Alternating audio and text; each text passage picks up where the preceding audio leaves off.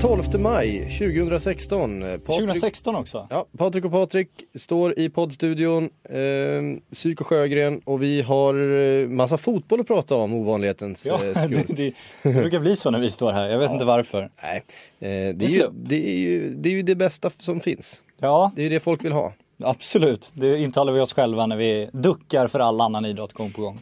Så vi jobbar. Men vi har tagit ut ett EM-landslag, en EM-trupp. Ja. Och det får vi ju liksom inte Det har vi missa. inte gjort i hockey. Så att... Nej, där spelar vi ett VM. Precis. Men de är ju inte färdiga med att ta ut det här laget, fast ett VM. Vi kommer till det lite senare. Vad säger vi om den här truppen? Rätt väntad ju. Extremt väntad. Det finns en vänt som kanske är lite besviken, men det finns väl goda skäl till varför han inte är med. Ja, alltså man kan ju tycka att Oscar Wendt, alltså om man bara sätter fotbollskunskaper, det är klart han ska vara med i truppen, det är väl ingen snack om saken. Men Erik Hamrén vill ha Martin Olsson för start, Erik Hamrén kommer starta Martin Olsson alla matcher om Olsson bara är frisk. Och det innebär ju att den andra backen bara kommer sitta på bänken, och då resonerar han uppenbarligen så att det är tryggare att ha med Ludvig Augustinsson än en Oscar Wendt som kanske inte har en så fin historia med Erik Hamrén. Så att jag håller kanske inte med honom nödvändigtvis, men man förstår tveklöst Erik Hamrén, så är det ju.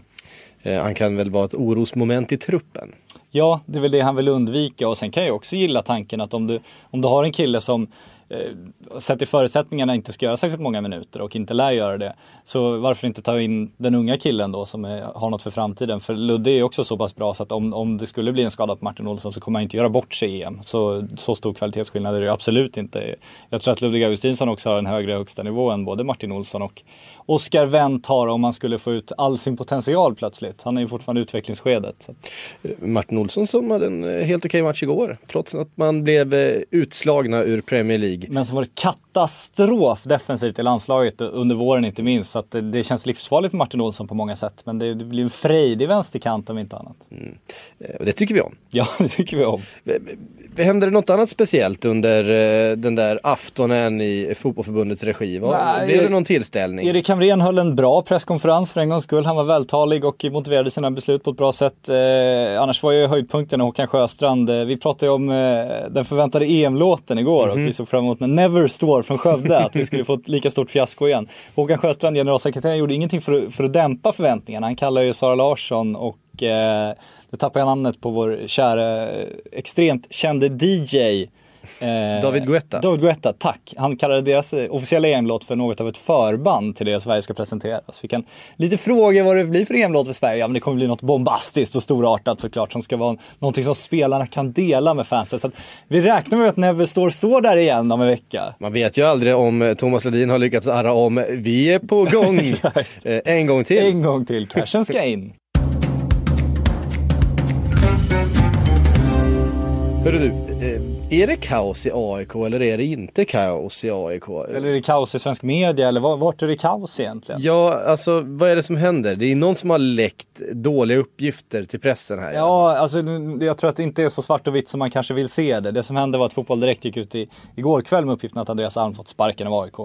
Expressen gick ut idag och bekräftade de här uppgifterna och skrev att Rickard Norling redan har skrivit på ett kontrakt till på 3,5 år med AIK, att allt var klart. Och sen åker hela Sverige samlade mediakår ut till träningsanläggningen Karlberg och möts av Andreas Alm som förbereder sin träning med AIK. Och sen står efteråt och tar det tydligt och klart att men jag pratade med Björn Westner till frukost idag. Jag har inte fått sparken. Det som händer, om man ska gissa, är väl att AIK helt enkelt har bestämt sig för att sparka Andreas Alm, men att ersättaren kanske inte är helt klar. Och får man spekulera helt vilt här så känns det ju som EM-uppehållet i tillfället man borde och förmodligen har siktat på att göra den här förändringen, om det nu är bestämt att den ska göras. Och så har väl någon läckt i förhand och så har någon slagit på lite för stora trumman i sina uppgifter. Det är vad jag tror har hänt, men det är ingen som vet vad som har hänt just nu.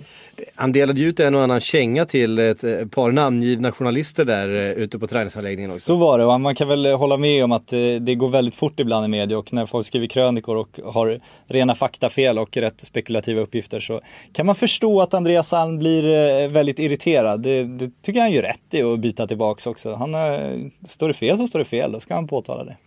Men känns det inte lite märkligt att han är så utsatt ändå, Alm, i det här läget? Jag menar, det är ju ingen supertrupp han förfogar över. Det är ingen Det är liksom inte Sveriges rikaste förening på något sätt, utan det känns som att han har gjort det rätt bra efter förutsättningarna. Att han håller AIK intressanta och med uppe i toppen där på något sätt.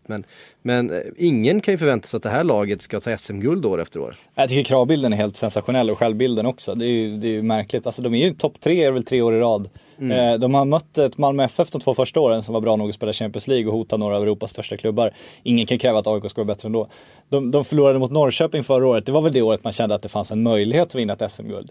Men sen lät de andra Alm sitta kvar då och inleda den här säsongen. Och då får man ju ha förtroende för dem säsongen igenom, tycker jag. Framförallt när de förlorar Mohamed Bangura och Henok Goitom och framförallt Goitom då ska bygga om liksom hela sin spelstil som handlade nästan uteslutande om Henok Goitom förra året, som var liksom det stora navet. Får in Deni Avdic som inte alls var i form, som behövde tid, det visste alla. Visste också att Eero Markkanen inte alls var i form, behövde tid. Får in Carlos Strandberg de sista dagarna som ett litet lyckokast.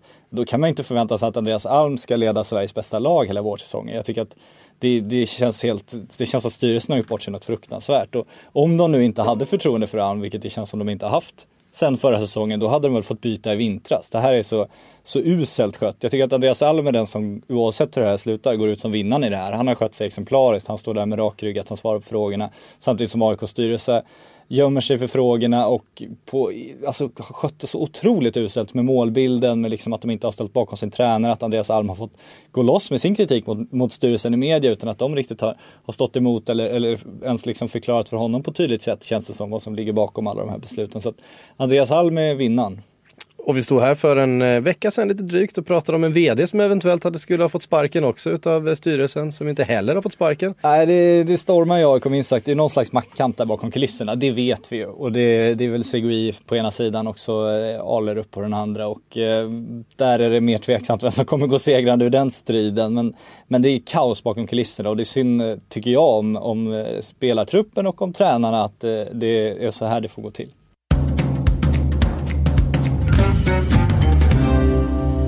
Du vet vad vi brukar säga, ingen Sportbladet 10 minuter är komplett utan att vi tar en sväng till Casa Ibrahimovic. Ja, så är det väl. För nu har det kommit nya uppgifter. Det här är en del i vår silly season-vecka som vi räknar ner lite grann till på måndag när vi drar igång silly season-podden.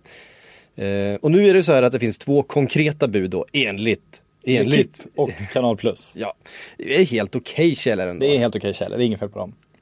Det ena budet ska gälla Kina, det har vi hört talas om tidigare. Det är jävligt mycket pengar som det handlar om. Och det andra är Manchester United. Och om inte det kittlar lite grann, så är man inte intresserad av fotboll. Man är inte kittlig. Nej, det är man fan inte. Nej, absolut. Nej, men det påstås att Zlatan fortfarande är kanske mest sugen på att stanna i PSG, men att han inte fått något konkret anbud, och att Raiola ska ha krävt ett möte nu kommande helg nu för att få veta om PSG verkligen vill ha kvar Zlatan i klubben. Men det är klart att Manchester United kittlar. Sen så blir det ju lite tudelat, för det är väl Erik Niva med andra som tycker att det skulle vara en katastrof med Zlatan i Premier League, för det skulle inte gå att följa Premier League från Sverige längre. Allting skulle ju bara handla om Zlatan, och det skulle ju bli ett fullständigt kaos. Men för oss som gillar fullständiga kaos så hade det ju varit en riktig dröm faktiskt. Precis. Det går ju inte att frågasätta det.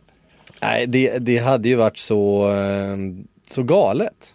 Ja, och vi satt ju i en Premier League-podd för några minuter sedan med Kalle Karlsson, och han tycker att det är en perfekt värvning för Manchester United på alla sätt, och det får man ju verkligen hålla med om. Zlatan hade ju medfört en vinnarkultur, fått igång en bass, fått igång en tro på det igen. Man hade fått in en ledare, man hade fått in en förebild, man hade fått in en pålitlig målskytt, man hade fått in en superstjärna de inte har just nu. Så att det är en no-brainer som Kalle Karlsson beskrev det för Manchester United. Och de hade fått in en aura. Som de inte har haft på väldigt länge faktiskt. Du vet, Zlatan kommer ju in och är, vad ska vi säga, han är ju Roy Keane, Cantona och Van Nistelrooy i ett liksom. Precis, utan kanske Roy Keanes mest excentriska sidor, tack och lov. Men jag tycker Ryan Giggs han är ledare på planen, och som kanske också bidrar med lite fysik och lite liksom intimidation till motståndet. Ja, men det var ju Ryan Giggs som skulle vara kulturbäraren från just de här gamla killarna. Det känns som han har gömt sig lite på bänken. Det känns som Van Gaal hunsar lite med honom, och jag tycker man ser väldigt lite av Ryan Giggs. Så att, de har förlorat det där. Det kanske var Paul Scholes som skulle satsat på egentligen som kulturbärare. Men Zlatan, även fast han inte har Manchester United i sig, så har han så mycket fotboll i sig och så mycket fotbollskultur och vinnartradition, så att han kan rädda det där på egen hand, tror jag. Som sagt, Silly-podden tillbaks på måndag. Missa inte det. Hockey-VM håller på. Ja, just det, vad härligt. Borta i Ryssland, ser vi fram emot. Vi får påminna varandra lite om det här ibland. Ja, det får vi göra ibland. Vi har ju gnällt lite grann på en del svenska stjärnor som väljer att inte ställa upp för sitt landslag utan tycker att de är slitna efter en lång och tuff NHL-säsong. Och måste vi känna sig rätt lägligt att bli utslagen ur Stanley Cup då, om de är så slitna. Ja. Man kan väl ifrågasätta. Jobbigt att spela hockey. Det är ändå liksom, det är långa byten. Det är 30 sekunder in, 30 sekunder ut. Så att, men man får respekt för det. Och vi har klagat lite grann på ambitionerna som sagt. Men när en kille som André Burakovsky hör av sig till Per Mårts så får han nobben. Ja, utan att veta för mycket om André Burakovskys kvaliteter. Du älskade att följa det här. För att det var väl så att det var ju några Washington-svenskar som hade åkt ut. Det var en som sa ja, det var en som hade skadeproblem och det var en som de inte fick tag på. Och den de inte fick tag på var Niklas Bäckström. Så fick Mårts frågan då av SVT att men om ni får tag på Niklas Bäckström, vad tror han tackar jag då? Nej. Du tror inte det? Nej. Varför tror du inte det? Nej, bara en känsla jag har. Det var brutalt ärligt där. Det ska vara underbart svar. Ja, men det var fint. En annan spelare som har erbjudit sina tjänster nu då, men som vi inte vet om det blir något VM eller inte, är John Klingberg från Dallas. Åkte ut i natt. Han ska genomgå en läkarundersökning. Han fick tydligen en puck på foten som gör ont. Det gör ont. Det gör ont. Puckar är hårda och otrevliga saker. Men jag tycker, vi får väl se ifall det finns ett större utrymme för John Klingberg än vad det fanns för André Burakovsky. Ja, men man kan driva med skadan också. Men det visar ju mest bara hur VM står. Framförallt Dick Axelsson säger att han behöver vila upp sig, var det väl Dick. Och sen lägger han ut lite videos på Twitter när han är ute och hänger med den här kända greven i Stockholm och skriker saker och grejer och på semester. Och så att, VM-statusen kan ju ifrågasättas där. Vi tar en titt på vad som händer ikväll då. Vi har en Game 7 innan. Det finaste vi har i amerikansk idrott. Ja, verkligen. Det är San Jose Sharks mot Nashville Predators. Där vi har svenskar deltagare. Det var ju faktiskt en svensk som tog den till. Svenska deltagare, det går roligt. Det låter som Eurovision Song Contest. Ja, precis. Game 7 i alla fall i natt. Ska vidare därifrån. Vi har i VM-hockey dessutom. Du får välja om du ska se Ryssland-Danmark eller Kanada-Tyskland. Ja, men det blir Ryssland-Danmark. Nu vet jag inte om Ovechkin och de har hunnit landa riktigt än. Men nu ser ju jag ryssarna som stor favorit till VM-titeln på hemmaplan. Som den hockeyexpert jag är. Ovechkin är väl på väg in. Precis.